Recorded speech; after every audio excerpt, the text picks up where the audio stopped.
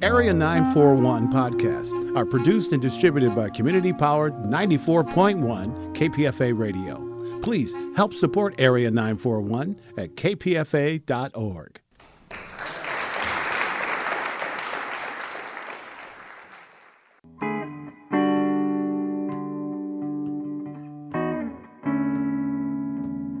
This is the Area 941 Radio Walensky podcast. I'm Richard Walensky, and we're talking about books, about theater, about film, about television, and from time to time, even about KPFA, Pacifica Radio. My guest is Glenn David Gould, whose latest book is I Will Be Complete. It's a memoir. Glenn David Gould has written 2 novels, Sunnyside and Carter Beats the Devil. This particular memoir is getting some great reviews.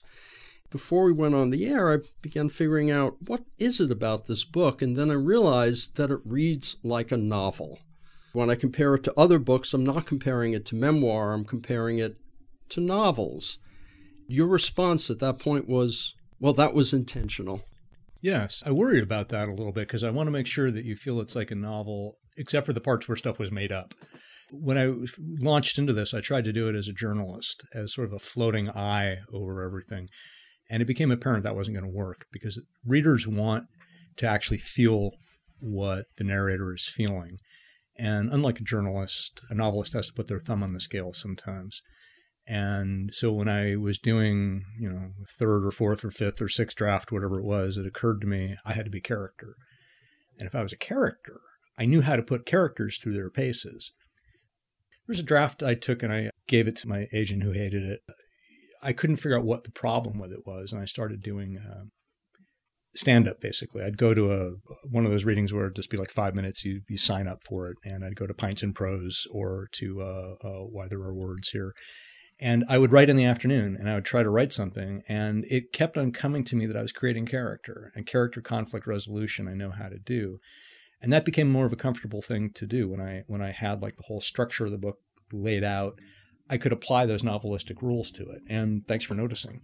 The novelist Mark Childress said that one of the aspects of the book is that you were willing to be a jerk. And it occurred to me in terms of this that the moment that you set it up as fiction and go, okay, this isn't me, this is a character, that frees you to make the character a jerk. That's true.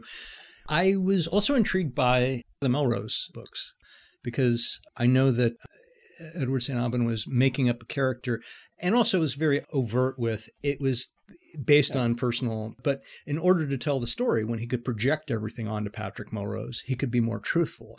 So I listened to those interviews and I thought, well, what if you could project it onto a character, but it was not a character? It actually is your own traits. I didn't make up anything about myself. I just was looking at my old journals and I tried to judge that kid who was, 19 or 27 and try to figure out what qualities I was actually presenting to the world and then fill in the rest that was actually there, but to hold myself accountable for the decisions I actually made. Paul Theroux writes novels where the main character is named Paul Theroux and goes through various paces, and it's clearly Paul writing, if this were happening, this would be what I would do. David Henry Hwang writes plays in which the main character is named David Henry Hwang. And again, fiction. Yeah. So by saying this is a book where the character is Glenn David Gould, in some respects you're doing the same thing, except you're dealing with facts. Right, yeah. And also I have a track record of writing a terrible novel with a narrator named Glenn David Gould. Because There Is No God, This Will Never Come Out. My first novel was called The Clown Joke, about dead clowns washing up on a beach. It was really clever. It was terrible.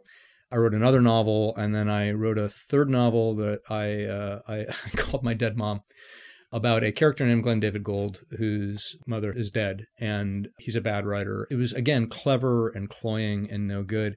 And so that set me away from doing anything with a character named Glenn for a very long time. But, what I just want to emphasize again is that the person in this book is me. I mean, it's pretty transparently me. Are all the names real? Have you changed the names? Changed names. A lot of them. Your family names are real? A lot of the family names are real, yeah. Was the character named in real life Peter Charming? No, but he had a name that was equally ridiculous. In fact, maybe even more so. And it took me a while to come up with something that was the equivalent. The address on Rose, I haven't looked it up. Is that real? Oh, yeah. Being in Berkeley at the time and being at that point in the 80s, the editor of the KPFA Folio program guide, it occurred to me that more than likely, because there were so many people living in there, one of my magazines probably found its way into that house. That's probably true. I'm sure that, we sure have some overlap. Did you ever go to Upstart Crow back when that was in Berkeley Square? It was the cafe and bookstore that was there together. Yeah. Sure. I used to hang out a lot of rainy evenings there trying to, flirt with the people who were working behind the counter, but they had better things to do. There were a whole bunch of bookstores, and you worked at one of the worst, the one on campus. I did, yeah. Not the one people would think of, which was the textbook place. I worked above it in the general books section, which didn't even really have a name except general books. And so many people thought we were the textbooks place. There was a Q&A at the register. Textbooks are downstairs. And in fact, I had a coworker who once wore a hat. And it was just like a chef's toque hat, and it just said, textbooks are downstairs. And people would come up and ask him where the textbooks were anyway. Of course. Yeah, nobody wanted to be in that store. It was a pretty bad store at the time. Glenn David Goh, let's talk a little about why this memoir exists. Both books got good reviews, but still kind of not famous. Mm-hmm. There's nobody famous in the book. When I spoke with you about Sunnyside, I said, what are you working on? And you said a memoir. And I think probably my eyebrow went up a little bit at the time, and I didn't say anything. How far back does the idea of this particular memoir go? Does it go all the way back to those original few pages that Alice Sebold found in the garbage? Oh, far beyond that. It goes to consciousness. I'm not trying to be clever or anything when I say it, but really I think that my identity as a writer is tied in with wanting to set the record straight about how my life was lived. There was a lot of chaos. There was a lot of conflicting stories. And my urge to set the record straight, I think, began, I think that came hand in hand with my trying to hone my skills as a writer and as a novelist. So I'm going to say, even as it was happening, even when I was like 12 and stuff, I would think I got to learn how to tell this story. So even when your mother abandoned you in San Francisco for a few weeks? Yeah, well, so it's funny. I hear that word abandon all the time, and I keep thinking it's a little more nuanced than that. My mom got a better offer, and she took it, and then she intended to come back. I don't think it's like she figured I was just going to grow up on my own after that, but no. Yeah, even as that was happening, I was thinking there's a Robinson Crusoe story in here somehow. But you just didn't know how or where or what? No, I was too busy trying to figure out what the next issue of the Avengers would look like and writing those sorts of stories first. The origins of Carter Beats the Devil also go back there on some level. Magicians, is that correct? Well, I was never a fan of magic, and I think that might have been one of the reasons I could write about it, is I was a little dispassionate. You know how writers don't want to ever go into therapy because they're afraid they're going to lose their stories, and they also don't want to write memoirs because they're afraid they're going to lose their stories. I was in therapy, and one of the things I realized in therapy that me living alone for a few weeks at a time in San Francisco actually made a difference in my life. It wasn't just a funny story, but it changed who I was as a person. So when I was writing Carter, I had Carter and his brother left alone in a house in San Francisco for a number of days at a time to sort of process out my own feelings about it. And people responded very, very generously with that. They felt that it was a real thing. It gave them a grounding in a character.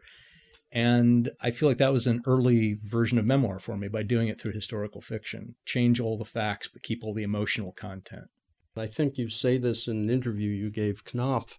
A lot of people will save all of it for fiction, but you decided not to. Yeah, well, I couldn't. I would say that probably nothing happens in this book that you would believe in a novel. I mean, it's very little. And I tried frequently. I tried to tell the story of how my parents did things, and I would hear comments from teachers of no parents would ever behave that way. Part of that was my own inabilities and my own lack of skill at the time, but part of it was also both of my parents are very unusual people, and they had their own priorities that might not necessarily be what most parents had. Jumping ahead a little bit, are you in contact with your mother at all now? Not at all. no idea where she is? Well, listen, this is one of those things. I don't mean to be coy, but it goes past the end of the book. I mean, where the book ends, sure, we had more contact after that, and it was complicated. But I got to the point where I ended it because as I was wrapping it up, as I got to there, I thought, okay, if this was, applying those rules of structure to it, it felt like a place where I'd had enough of a revelation that it felt like the ending of the story. And, stuff that happens after that, it's still more of the same. Except for the fact that you've written a book, and if you're not in contact with your mother, you have no idea how she might or might not respond. That's true, and it's not my responsibility, but I also feel I don't want to hurt her. I don't want to do anything that hurts her, and I can't project what her reaction would or wouldn't be. But really, I don't want to. This is, about finding kind of distance from it. And your dad, I assume he's proud of the book that it exists, but if I were him, I wouldn't read it. My dad read it, and he said he felt he came across as a benign putz. I said to him, Dad, you're not benign, but, he's fine with it. I spent a lot of my time monitoring my responses to be a good son. And I felt that what happens if you lift that off your own shoulders and just instead responsibility to a story. It's not perfect in my head. I don't have anything like, I'm not out there bulletproof and resolved about it. I ask myself a lot of questions about it all the time. It's not something I feel cold about. But what I really do feel, and I don't think this is just bravado, but yeah, I don't want to hurt anybody who's in the book. And on the other hand, what happens when I tell this story over and over and over again, people come up and say, I'm not alone.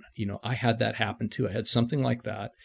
And I now have more compassion for the people in my lives that happened with. I mean, I'm hoping that as you read the book, you don't feel like I'm sitting there and judging my mom for things that she did so much as, or like, condemning her for it so much as like assessing it and saying, these are all the aspects of this personality. And whatever decision she made, they weren't malicious. It's just something that she did. Her decision struck me. Now, obviously, I'm reading your book, but I'm going to have different perceptions. It struck me that in the end, and maybe this is wrong, it felt as if all of her decisions, which to you as a kid, which meant being with some very bad people, doing some very strange things, they seemed more reactive than active. I mean, from your perspective, it looked like she was running off and doing this, but it was always somebody saying, come to me, someone saying, I want this, someone saying, I don't want this. And at my end, I see the people around her. Maybe this is just my projection, and she's just responding. Does that make any sense? That's interesting. Well, I hadn't ever thought of it that way, because I feel like there's ways in which somebody can seem buffeted about by currents that they can't control. But at a certain point, there is a matter of choice built into it. And I find that kind of a sticky thing. It's like, what are your personal limits and what are the choices you're making?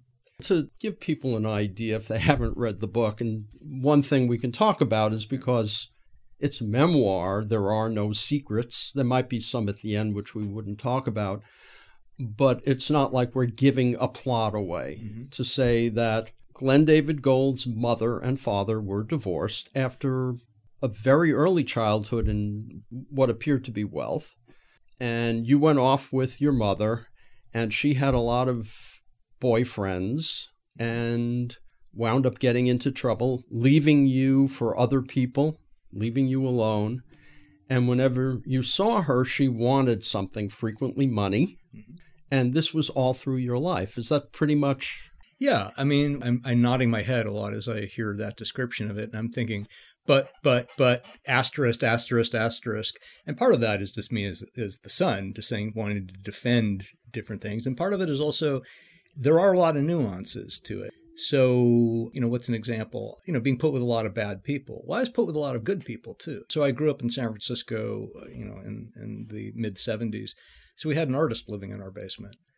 And where did he come from? I'm not really sure. He just sort of showed up at a party. He didn't leave. And he was a genuinely nice guy who just got high and made paintings in the basement.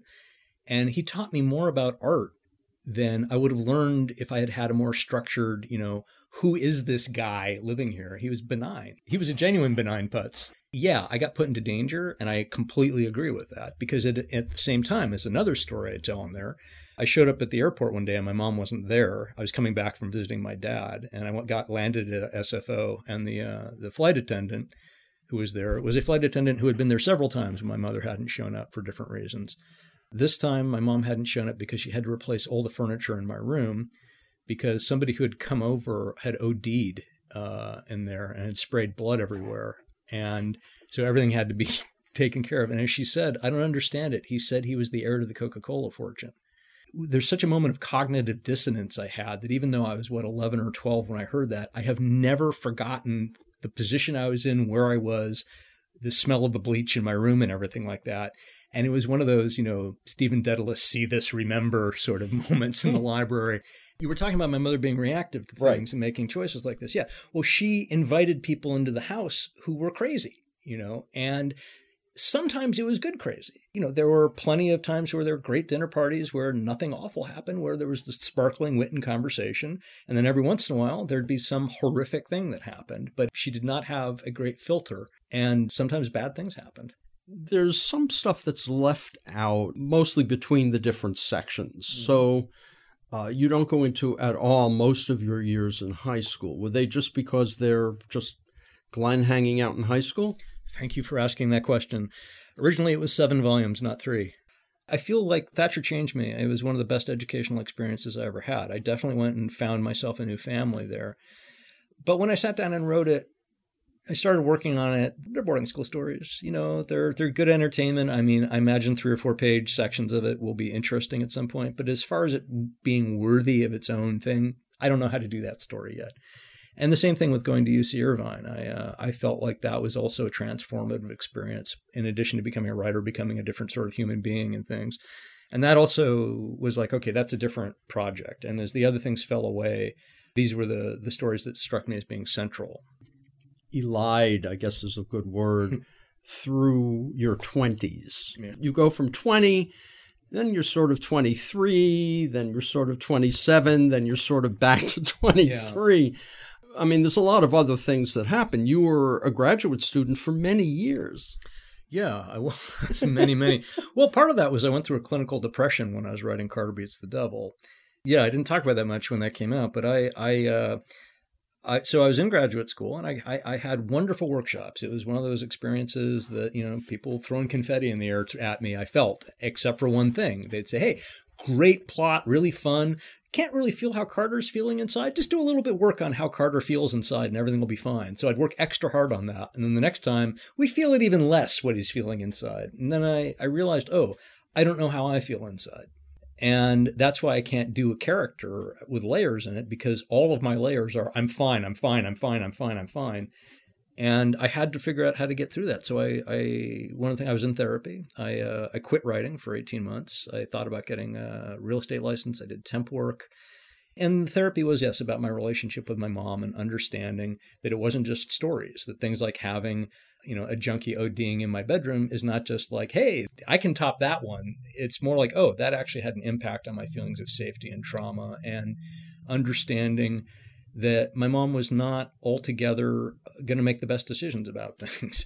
Once I kind of put together in my head that, no, this had an effect on me, then I could start writing again, because the thing that just flayed me was, I took up writing because it's a pathology.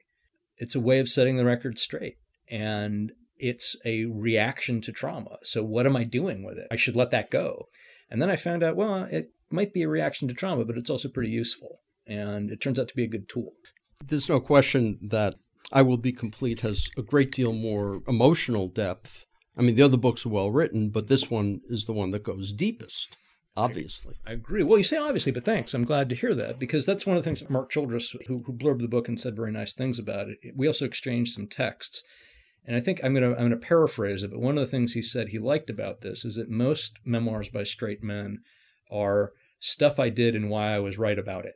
And this is very much more about parsing every little nuance of that I'm fine. What is I'm fine made up of? Well, you're deflecting against this feeling and pushing this back and actually anger about this.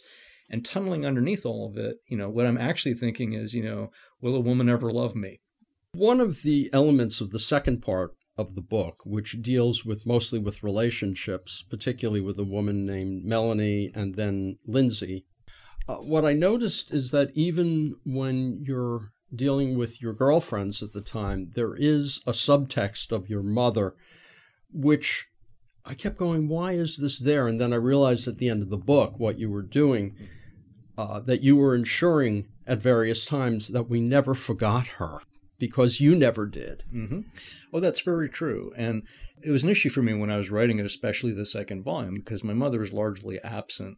And it became an issue what my friend Ben Acker calls talking about the thing by not talking about the thing. And I didn't know whether it would work or not, because my mother's off stage for most of the second volume. However, when people were reading it, it's like, wow, she's on every page anyway. And that makes some sense to me. The girlfriends, particularly Melanie and Lindsay, are you in contact with both of them? Yeah, with Melanie, not so much with Lindsay. Yeah. And you don't know if she's read the book. Is that her name? It's changed. Melanie's real, yeah. And she's read it, and she highly approves and feels that I got it right, which is really nice to hear, because I was 19 when I knew her. And I was a 19-year-old guy, so basically there was not a lot of depth there, and she was quite kind to me to pay attention to me, and that I seemed to have learned something from her is a little miraculous. She was about 7 years older. That was an astonishing 7 years. That's a whole quarter of her life. It was like a third of mine. That was nuts, yeah. And that's when you were at the bookstore, Hunter's Bookstore. Hunter's Books in Westwood, California, on Westwood and Weyburn, yeah. Is that anywhere near the famous cemetery? The one where Marilyn Monroe is? Oh, actually, it is. I didn't even know that until recently, though, because there's like a bank of movie theaters in front of it, and you have to drive through this parking lot to get in there. Yeah, it's within walking distance, but I had no idea. You left out 4 sections. What were those sections? One of them you said was about graduate school. One was about high school. What were the other 2 sections? Male friendship was one. I was interested in that because I realized that, my relationships with women is just part of the equation of what happens after growing up in my childhood. It's also how I dealt with guys as well. In between the part where Lindsay and I broke up and where I took up with Darcy, there's like a 6-month fade out. I don't say anything about it. And that's actually its whole own unit in there, as I had got a vintage motorcycle and went out trying to break hearts in between, like bursting into tears all the time. It was a disastrous part of my life, but it's a funny story, and it's dark, and it has its merits, but it wasn't good enough. It didn't fit in with the rest of the narrative, and I feel like it's something that could sit comfortably outside of what I was talking about. And then let me just give you this example. My friend Owen, who's in the second volume, Owen and I met in high school, and he took me to my first punk rock show, the Dead Kennedys, in Wilmington in 1983. And originally I followed Owen more with what happened to him in his summer, because I was thinking, if I'm the protagonist of my story, what's happening with Owen? Well, the end of that summer with Owen, he was up with his family in Markleeville, and there was a crash outside, and it was a car had come off the road above them, landed behind the house. It was upside down and on fire, and he dragged people out of the flaming car. And his stepfather was in the habit every day of asking, what did you do to make the world a better place today? And this is stepfather who was this mean drunk who had this unfinished novel and was a jerk to everybody. And I was thinking, Owen has finally done something that's made the world a better place in a way that just writing a novel is never going to do. Owen fell into some intense relationships with women at the same time I did. And I thought, that's an interesting sort of, following what it's like for other people besides myself. But it ended up being way too expansive. It's a subplot that could be removed, yeah, but would be restored for the miniseries. And it's the part where they'd say, wow, this is like a Marvel superhero show. It's just such padding, couldn't you do it in 6 episodes instead of 13? Yeah. One of the more interesting characters is your mother's boyfriend in part 3, Daniel. Mm-hmm. And the reason that he's interesting is because I've never run across somebody that awful, I might call him, in fiction, but I have known or met 2 or 3 people exactly like that.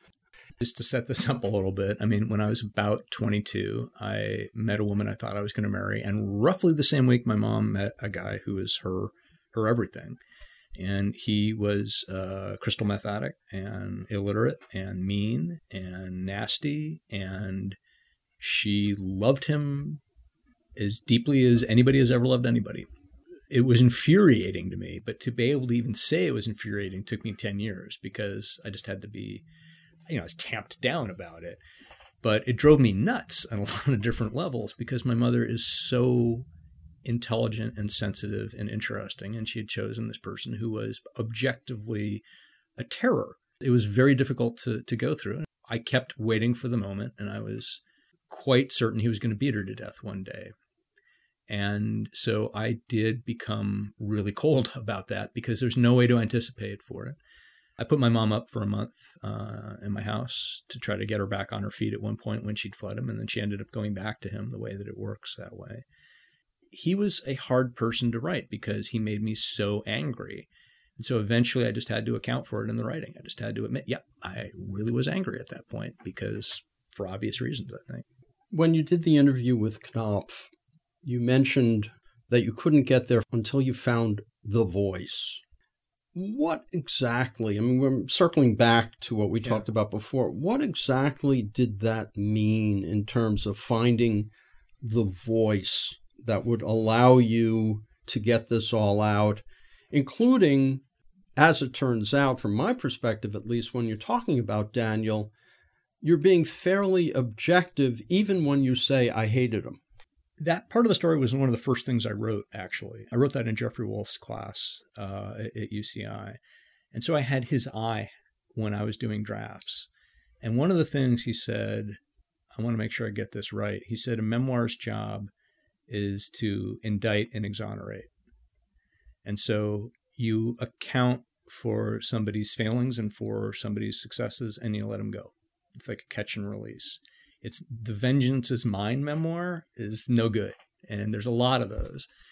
And so what Jeffrey never really got into, he got into it a little bit, but I think that what the message for a writer is, you have to do the same thing with yourself first and your own emotions about it and cop to them and admit to them. And for myself, that took a while because I'm fine about this fact that this guy could kill my mother at any moment. Because I was clearly a defense mechanism. And then to actually admit to it would mean I was admitting to having emotions, which also sucked because it meant that things affected me the way they affected other people. Oh, hey, this being audio, we can do something here that I can't do in any other way. Right? Okay. So when I'm 8 years old, that sound. So when I was 8 years old, my cousin slammed my hand in a car door accidentally. And we had to go to the emergency room, and it was like swollen up like there's an apple in my hand, and they were going to do an x-ray in my hand. And I was terrified. And the reason why was not because of the x-ray. I thought that if you looked inside my hand, you'd find something that wasn't supposed to be there. Because to me, I was different than everybody else on every level. And my preciousness about my differenceness, I was unlike any other kid. And then when I looked at the x-ray, it's like, no, there are bones in my hand.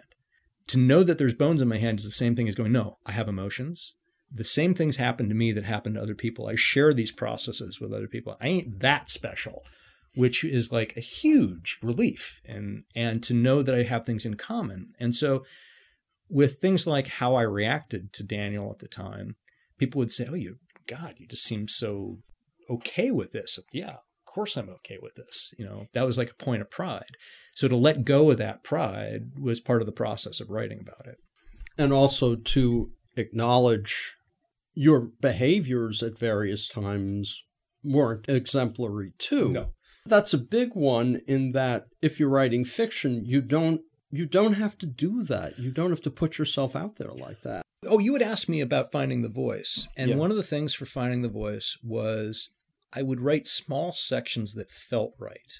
And then I'd ask myself why they felt right. And then also, I'd audition them in front of an audience and see how they reacted to it. Right. But the other part was this, the author's note on the accuracy of the text. I say in the very beginning, my mother assures me none of this happened.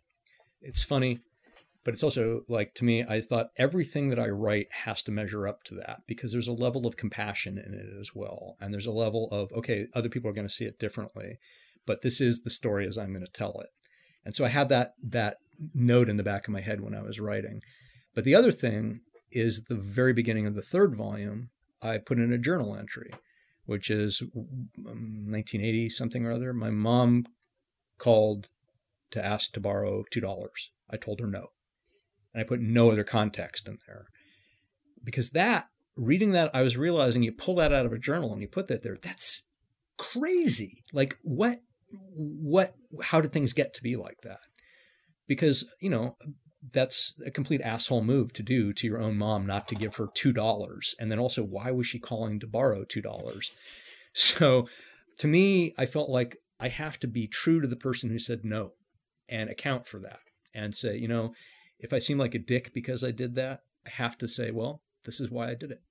Well, at the same time, when things build up with any relationships, little things suddenly taken out of context look weird. Yeah. But in a larger context, they don't look weird. By the end of it, if your mother called you, you'd be going, okay, what now? Yeah, right. Yeah. Right. That's what a lot of it was. Yeah. And also a couple of, I won't say where they appeared, but a couple of early reviews have this kind of shaming component toward my mother's decisions and stuff. And the thing, she never did anything out of malice. I mean, she is a very nice woman and she's not malicious and she's loving. It's just that the effect of all that is alienating and bizarre and dark. There's also the feeling, particularly, and it comes up when she was living with you, that no matter what she did, things from outside would break it. Every single time. It wasn't, I did something. It was, this happened, then that happened, then this happened, then that happened. To a point where you're going, either something is missing here or she has the worst karma on the entire planet. Welcome to my 20s. I mean, I had to weigh that all the time. Early on, my dad was like, she's doing this to herself. She's doing this to herself. And my response is, oh yeah, you divorced her. This is your view of her, and you are kicking her when she's down by, saying she's a black widow or whatever. Is like, that's not the person I know. The person I know has the worst karma on earth. And that's why I kept retelling the stories to girlfriends and to friends at parties and stuff. You'll never believe this terrible, I can't believe this awful thing that just happened to my mom again. And the thing is, yeah, those things happen, but in order to get to that place, she had to put herself there. This is one of those places where I have to leave it open to interpretation a little more, because my own feeling at the time was, wow, this terrible things keep happening to you. I have no idea why that is. And then later, as more of an adult, I look at it and go, well, she put herself there. Obviously, I'm projecting something somewhere, but we have all had friends whose lives fit that pattern. And after a while, you go, how can I help them? Right. Because they put themselves there. Yeah. Well, then this is where I Will Be Complete comes in. There's like that kind of question of like, is there ever happiness for some people?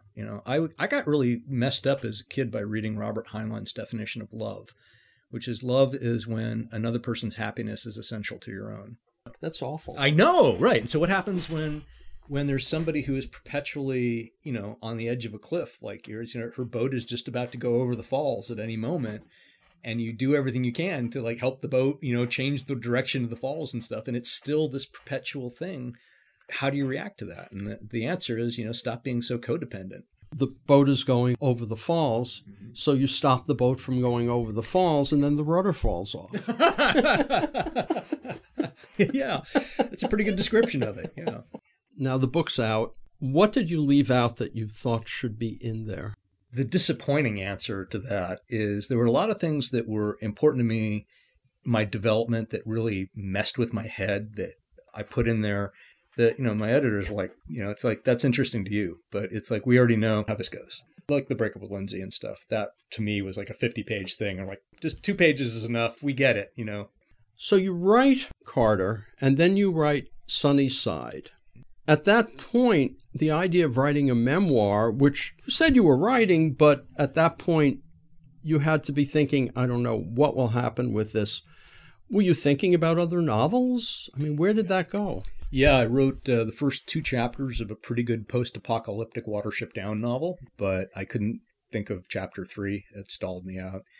Wrote a play, wrote a few screenplays, I had an idea for a TV show, another novel, wrote some short stories, and then also I had like 5 or 6 essays that were personal that I was sort of hoping to just like do as a book so I wouldn't have to do any work. But it turned out that they also were devoid of that voice that I was talking about. I just was not much of a character in them. So It took me 9 years to write this memoir, but the first 5 of them were putzing around with other, I'm using this word putz a lot, but I was putzing around with other projects for a while until this caught fire. And when it caught fire and you told your agent, what did your agent say? Okay, so I turned in The Last Kings of San Francisco, the first third of it, and I handed it over, and she called me back, and she said, all right, get a pen. And I took 45 minutes of notes, and she said, do you have any questions? And I said, yeah, did you like anything? And she said, honey, don't ever change your font. Her name is Susan Gollum. If you want to send her your manuscript, understand she tells it like it is. She's a great agent. This is the thing. She was 100% right. I had gotten nothing right in it. I told the wrong stories. I was really caught up in family mythology in a way that didn't, I was not telling the truth. I was printing the legend in a lot of ways. I wasn't actually getting to the heart of things. And she was right. It was DOA. And so it was depressing, and I was mad, but I couldn't be that mad because she was right.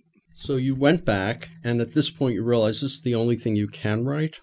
No, I also had another novel I was working on that I like very much, and I might go back to it. But I'm one of those weird guys that if you tell me something is impossible, I double down on it, and I kept hearing that telling this story might be impossible. And so I was like, I got to give it another shot. So I tried another couple drafts, made it a little bit better, did the thing of doing the stand-up, and then it started to become more apparent to me when I did a lecture up at Squaw Valley, the writers' conference there, about memoir. And at the time, it was going to be an autopsy. It was like, this is why the memoir didn't work.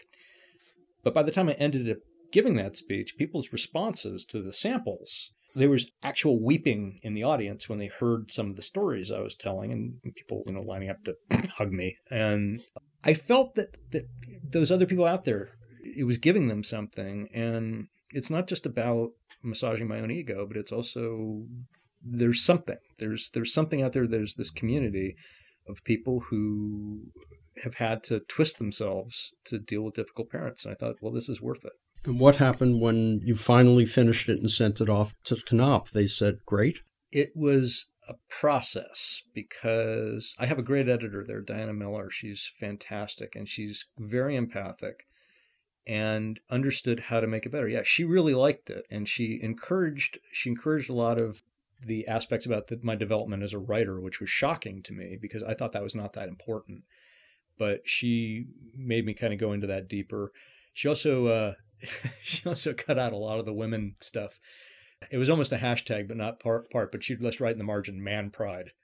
I was like, yeah, okay, I can cop to that, man pride. But they're very enthusiastic about it. Well, one of the things Diana let me do is she got me this cover of the book, which is 5 stars. I mean, and we went through 9 versions of it. I mean, there were 9 different covers, I think, something like that, and ended up with this amazing thing. And they're happy with it, yeah. And I Will Be Complete just came to you and you said, I'm going to use it. Weirdly, yeah, it's that boring thing. I was walking up the stairs. I didn't have a title at the bottom of the stairs. By the time I got to the top, there it was. And, this is another thing. What's this bizarre to me as I was looking through my journals when I was 19, I had written that phrase on a piece of paper when I was 19. And, I tried to incorporate that in the book, but it didn't work. It felt to me like a title. Some people react to it as being very pessimistic, and some people find it very hopeful. And I was like, great, you're right. Glenn David Gould, okay, this book is out. You're going to go back to that last novel then, or what? It's interesting. Yeah, that's possible. I mean, I also have some ideas for another historical piece. Well, I'm living down in LA, so if you happen to have a writer's room with a TV show and you need a lot of world building, I'm available for hire. This is the way they do it, right? I mean, this is the podcast. This is the LinkedIn of how you get into that, right? How about a second volume? Oh, volumes like what happens in 4 through 6? Yeah. I don't think so. I'm pretty content with where it's at. I mean, more stuff happened, but I'm not convinced that that's a story that needs to be told. Special thanks to Elaine Petrocelli and the folks at Book Passage Bookstore in Corte Madera, California, where this interview was conducted. Feedback on this and other Radio Walensky podcasts is appreciated. You can write to bookwaves@hotmail.com, and feel free to search out other interviews at bookwaves.com or on the kpfa.org website. Until next time, I'm Richard Wolinsky on the Area 941 Radio Wolinsky podcast.